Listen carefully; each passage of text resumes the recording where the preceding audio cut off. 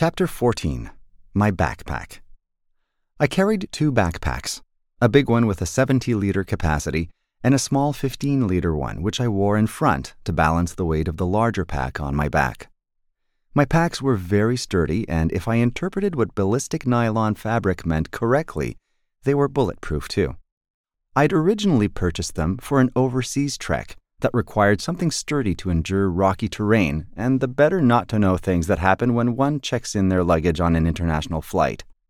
However, the same features that made the packs ideal for previous treks made them a poor choice for this one. My bulletproof bags were heavy. Then, 6 days into the walk, the waist belt on the backpack started to flop around like an untucked shirt. The belt itself was not the issue, but I had lost quite a bit of fat around my waist with all the walking.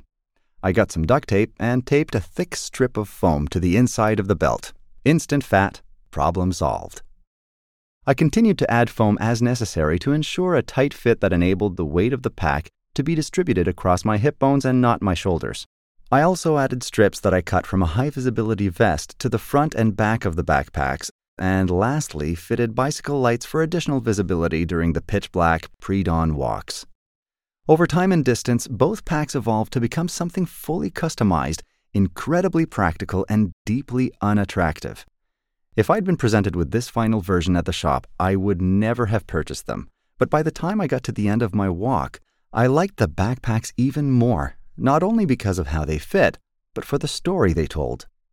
Similarly, in the workplace, we strive for the aspirational beauty of the impersonal over the ugliness of the personal.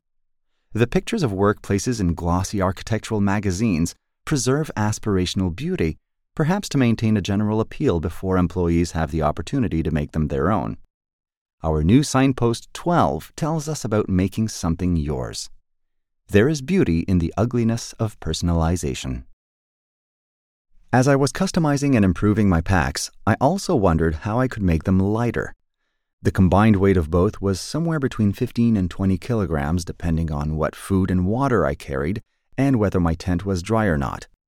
Early on, I estimated my towel weight as much as a banana, and I could eat a banana, so goodbye towel. I didn't belabor the decision. I rationalized I wasn't using my towel. After all, I was walking alone. Along the same line, I figured once I got further north and reached warmer weather, I could post my heavy winter clothing home. But when the time came to lighten my load, I didn't post a single item. Instead, I tucked the warm clothes into the least accessible part of my pack and made the decision to carry the same weight with which I started, minus the towel. Yes, it was unnecessary dead weight for several hundred kilometers, and I went through some phenomenally steep sections where I was reminded of the way gravity pulls down matter. I rationalized what some might say was a dumb decision to carry unnecessary weight as bringing me closer to Sisyphus and his boulder. It seems absurd if you only focus on the extra effort required to carry dead weight. If instead we consider the task as purposeful, it may result in an experience that delivers greater meaning. Is it better to go with the optimal rational option or the absurdly meaningful one? My choice surprised me and pointed to signpost 13. Absurdity can result in greater meaning and purpose.